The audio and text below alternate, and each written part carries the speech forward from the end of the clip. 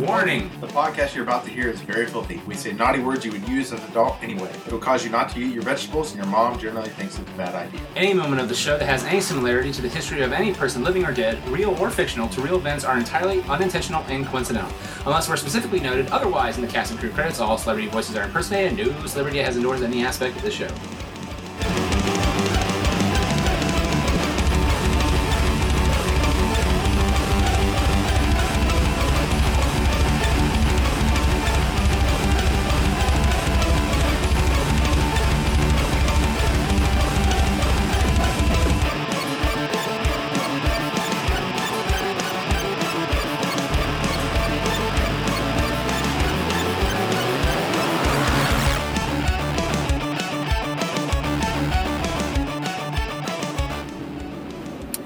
Hey everyone, this is another Good, the Bad, and the Geeky. I can't even fucking speak. It's another Good, the Bad, and the Geeky episode. I believe it's episode 241 of me while I'm driving. Real quick out of the way, we'll get to sponsors out of the way. First off, big thank you and major kudos to Pack Rat Comics. They're the ones sponsoring, not sponsoring, well, I guess in a way they are sponsoring. They're allowing us to do our live show during their Not at Comic-Con, and that is just so freaking amazing, guys. You have no idea. We're very blessed, and they are, Jamie and Teresa, who run Pack Rat, and the rest of the Pack Rat crew are simply and absolutely amazing. I love those guys. You should check them out if you ever go to the Hilliard, Ohio, or Columbus, Ohio area. Check out packratcomics.com and check out their podcast, their website, and other fun stuff. Also, if you are interested in possibly Audible, which is technically, it's a book in podcast form. That's really what it is. At least that's how I treat it.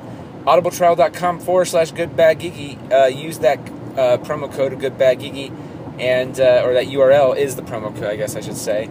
And by doing that and signing up for a 14-day free trial, not only do you get that 14-day free trial to sort of see what Audible's all about, you get a free audiobook. How freaking cool is that? And with over 100,000 titles to choose from, that's pretty fucking sweet. So, check that out. And last but not least, uteamity.com. Check that out. It's the Ultimate Teenage Mutant Ninja Turtles. It's a fan-based webcomic. So, alright, with that being said, here's another episode, and if you hear some weird stuff going on, it's because I am driving the car while I do this. So I know it's a safety violation, I'm sure, of like 4 different kinds, but this is how we roll here, people, at the Good, the Bad, and the Geeky. We do it. We put our own lives in danger every day, on the line for you, the listener, the people that we care about more than anything, including our wives, girlfriends, and significant others. Okay, so I've seen a lot of movies, and I've touched on some of them already, and I felt I've done an accurate job of discussing them. Others I've mentioned in passing, and I don't really feel I've properly talked about them enough. So that's what we're going to do here today, folks. We're going to talk about that stuff. We're going to talk about it because it's fun for me to just talk and talk and talk. And at some point, you get bored. Well, look at the show notes. You can find out when we're talking about your favorite movie. Okay, so one of the movies I've mentioned in passing a few times, I guess I'll get this one out of the way first, and I'll try not to talk too long about it, is the movie Chef by Jon Favreau. I absolutely adore this movie. It is one of my favorite movies of the entire year, and this is coming from a guy who loved Captain America, the First Avenger, who has seen a bunch of other movies this year, but I don't know. There's something about the movie Chef that really just speaks to me on many levels. And the movie, for those who don't know, is about a chef, played by Jon Favreau, who really he's feeling a bit disconnected from his job. He's a chef in a very popular restaurant, which is managed by Dustin Hoffman in a very, very, very bit part.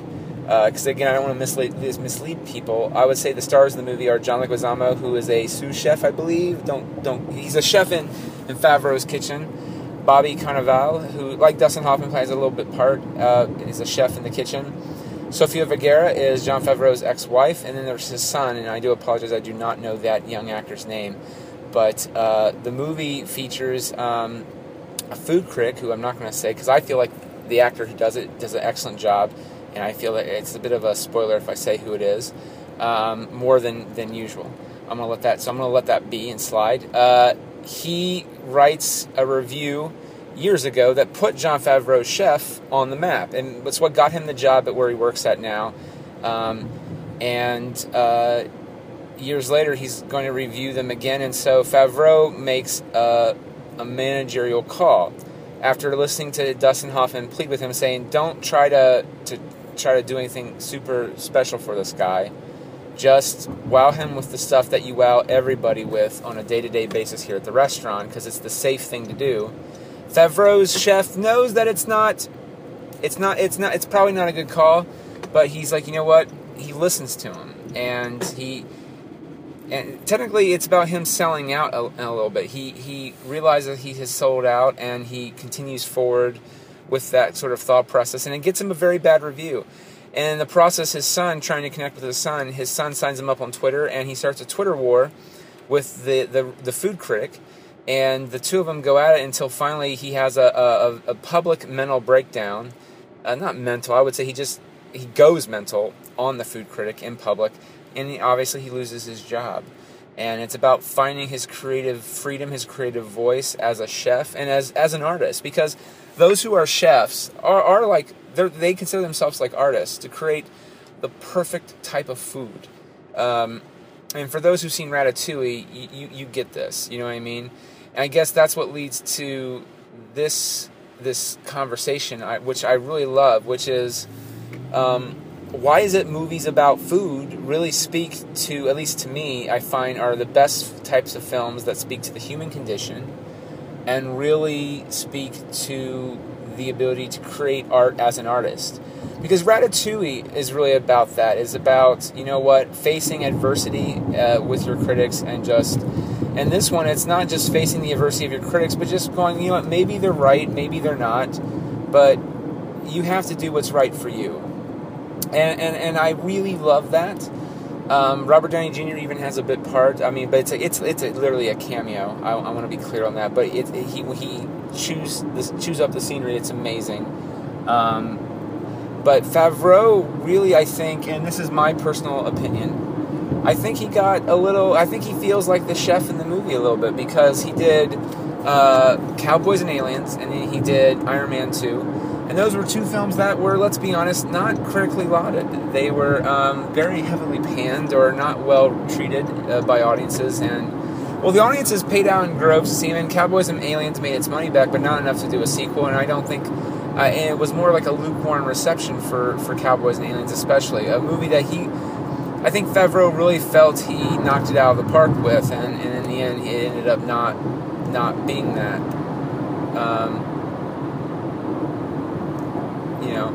So I really think this is Favreau's answer to that, which is, this is me, because I believe so. He did this as an indie movie, I believe, and it's as close as you can get for him doing an indie movie, and I just really love that. I think it speaks to me on some great level, and it's just a wonderful film. And before I move on from speaking about Chef, Sofia Vergara, and this is, I hate to say I followed into that trope or stereotype, but every part she plays is usually the badass bitch, and there's nothing wrong with that. There are people who make a good living doing that, and she is no exception. Or she plays the Colombian woman who, you know, as the joke says in the Mean Tweets segment, it sounds like she has a cock in her mouth at all times. I don't really agree with that statement, but people think of her that way. They don't think of her... I really don't think people give her a chance as an actress, really. I think Modern Family opened that up a little bit to get her the roles that she has been getting, but I don't think that she's been giving better roles, and that's how Hollywood works, and I get that. I don't necessarily respect it, but that's how it's how the industry works. Chef, on the other hand, gives her a fully formed character that allows her to chew on the scenery, to really feel like a really fully developed character. And nothing against her performance as the new wife of patriarch Ed O'Neill, I should say, but it just feels a little. It just feels a little bit more hollow of a character, and that's maybe me. And I like Modern Family. I want to stress that. But Sofia Vergara, especially, was a very pleasant surprise, because I was like, oh, it's Sofia Vergara. I wasn't expecting anything from her performance, and even her part, as small as it is, and it's not as small as like Robert Downey Jr., Dustin Hoffman, etc., but it's phenomenal. It really feels like a fully formed character with their own thoughts, desires, needs, and to have a three-dimensional character like that developed in a movie. I mean, that's not just the writing; that's the performance, and that's amazing. And I cannot speak to much more about this because I don't want to spend too much time. But check that out. It should still be in theaters, or find a way to get a hold of it and support the film. It's phenomenal. I really do love it. Okay, so that's Chef. Oh, one last thing. Stick through to the end of the credits. You will be pleasantly surprised. Okay, with that being said, How to Train Your Dragon 2. I actually walked away feeling a bit bummed by that movie, and not in a good way. Not like Empire bummed, like, oh man, I'm excited for the third one. Which, am I excited for a third How to Train Your Dragon movie? God, yes, but I really walked away from How to Train Your Dragon 2 feeling like there was something a little off in the storytelling, and it felt like a very different movie, and I felt that some of it contradicted the setup of the first movie, and I don't like when movies do that, or it has to feel, I guess, I was expecting a lot more from How to Train Your Dragon 2. Was it a fantastic movie? Yes. And what I mean by that is that in the first movie, there was no clear setup about dragons or anything about Hiccup or anything about this other. And I do apologize. I do not know the name of the bad guy, but the guy who says he wants to control the dragons and everything like that, because it shows hints and signs that he could control dragons, and he has a dragon army. I just find it impossible to believe that that wouldn't have been mentioned, or that wouldn't have been talked or discussed about in the first movie. And when something like that happens, it contradicts something that happened in the first movie. It bothers me. And usually I am a guy who loves, to believe that it wasn't important to the story in the first movie, so it wasn't mentioned. I can usually see through that, but I guess because the first movie was such a marvel at animation and storytelling, it raised the bar from what I expected from a DreamWorks film. I watched Turbo the other day on Netflix, and I was just so goddamn disappointed in Turbo. But the preview for Turbo didn't speak to me as this is a movie where, there's going to be a lot of great heart to it or anything like that. And not to say there wasn't. Turbo is an okay movie. It just wasn't for me. For a film that was a comedy, I was disappointed from it. I literally, the only part I laughed at in Turbo was, I think, the very beginning when the brother gets kidnapped by the three crows and they start fighting for it. The crow gets hit by the bus. That to me is the funniest part of the whole movie. It felt like the movie was worth watching for that one gag. No, it was a bit disappointment. And Paul Giamatti's brother just like nailing it over the head of like, you're not going to amount to anything, like being. I just felt it was a little bit much, and so I get with DreamWorks film, like, yeah, do I hold Pixar to a higher standard? Yes, and usually I walk away from a Pixar film feeling mostly very much pleased. Monsters University, I did not feel that way at all. But that to me was a film. I guess that's the thing, is that if it's original content like Up, I get really excited for it. If it's Toy Story, I think I'd be okay with that. Monsters University, I think, is a step in the wrong direction. But I think that was the part of the problem, is that How to Train Your Dragon 2, to get back on topic, didn't feel like it was trying to do too much all at once. And the whole thing about the mother, it just felt a little off to me, and I felt that the way that Hiccup forgave Toothless for killing his father granted, it is true he didn't have control over it, and he did show signs of being upset, but he forgave him way too quickly. I just felt there was something else needed for that, like the recognition that Hiccup had to use Toothless to save the day. I guess I think I wanted more. I wanted more sacrifice. I wanted something else more than... Because it just felt like Gerard Butler's father character in How to Train Your Dragon 2 was just dragon fodder. And there's a difference between having dragon fodder and having, that's supposed to emote in action. And did I cry? I'm not going to lie, yeah, but that's because of all the build-up they did in the first movie. There was nothing in the second movie that made me care more about the father at all, or really Hiccup even. I thought that it felt like it backtracked a little bit, and I want to be very clear. I enjoyed the movie. I guess I was wanting more. I don't really know how to particularly explain what I'm referencing here, but I guess that bothered me. I was a little disappointed in that, because I felt they focused too much on the mother, and that's fine. But to me, I thought, there should have been more with the father, or the father stuff wasn't well handled in the beginning. Because again, like the whole first movie, I think, was about the father listening to the son and realizing that his son is good in the community and important. And yes, it also feels like the character backtracked a little bit. Like there was nothing earned, nothing gained. And you can use the excuse that people don't change. But with a story, it sort of does. I think that doesn't really necessarily work the same when you're dealing with a story. I think that a character like that, or it needs to be better handled. That, Hiccup could have said, like, my dad hasn't really changed. He, instead of being upset and won't let it go that I will never be the Viking, now he won't let it go that I am, and he still doesn't really listen to me as much as I'd like him to. And all this other stuff. But I feel that sort of goes against what the ending of the first movie was anyway, because everything that Hiccup did and built there around them with Craig Ferguson's Viking character, again, it just feels like it's a step in the wrong direction, and that's a little bit disheartening for me. I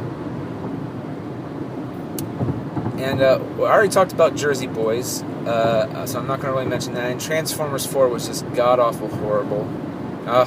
Just god-awful horrible. And I'm going to throw out, this is an older movie, but just in case people don't know, because people really love Peter Dinklage now. He is Tyrion, and I hate to use this term, but the person of shorter... I'm not going to use it then. The person of shorter stature on Game of Thrones, who plays Lord Tyrion. Peter Dinklage is in a movie called The Station Agent. The director ended up, I think, the writer-director of that movie also did the movie Win-Win with Paul Giamatti, which is a fantastic movie.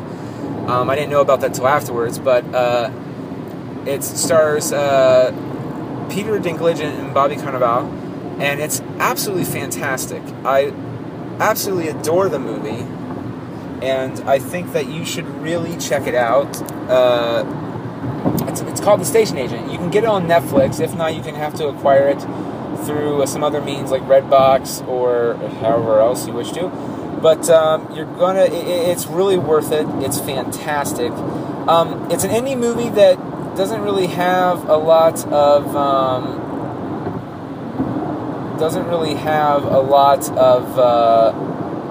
what's the word I'm looking for? So many movies, it's really just the examination of it's like more like it's a character study. I would say it's more like that. It's about these three people who are or maybe even four, who are in this small town and they're dealing with things, and that's cool. It's really awesome, but it's still a little, if you're not used to that type of movie, which I think people today are now, their tastes are a little bit more wide and varied. But to me, I thought The Station Agent was amazing. Peter Dinklage is absolutely fantastic, wonderful, and Bobby Cannavale is amazing too. I hope I'm saying that right. If not, I'm really fucking up his name, and he doesn't deserve that. So I apologize, good sir. But it's absolutely a fantastic movie. It's about a very short man who I make the assumption, because he is different, he doesn't really open up to a lot of people. And he's also a train enthusiast. And there is someone who likes trains, this older gentleman, and he lives above this train hobby store with the gentleman, not with him in the same apartment, but, in the building with him. And the gentleman hires him, and then one day he passes away. Part of his will is that he gets a station agent house in this town in New Jersey, and he can't stay in the building because the building was part of his will is that he goes to this other corporation who they're going to make a parking lot out of it or whatever. So it's about him adapting to this small New Jersey town life and living in this station agent house, and which for him, for anybody else, it would probably drive them crazy, but he finds peace and solace in it in a weird way. Or does he? It's an interesting character study. You should really check it out. It's called The Station Agent. And that's really good. And, I'll talk about Turbo a little bit too. I said I didn't really care for it, and that is very much true. I did not enjoy it. I don't know why. Well, I do know why. It just didn't do anything for me. I thought there was no real good... It's like an older version... it's like an older PDI DreamWorks movie, which is not Shrek, mind you, but like Shrek 2 or Shrek 3, or actually, let me take that back. Shrek 2 is actually really good. But some of the other movies that DreamWorks have done, minus Kung Fu Panda, which is, they're just sort of there. It's just it's an okay movie to watch to kill time. It's not that great. Actually, I think I said everything I want to say about Turbo, but I did also see, in the same vein, Cloudy with a Chance of Meatballs 2, and I was also not impressed with that.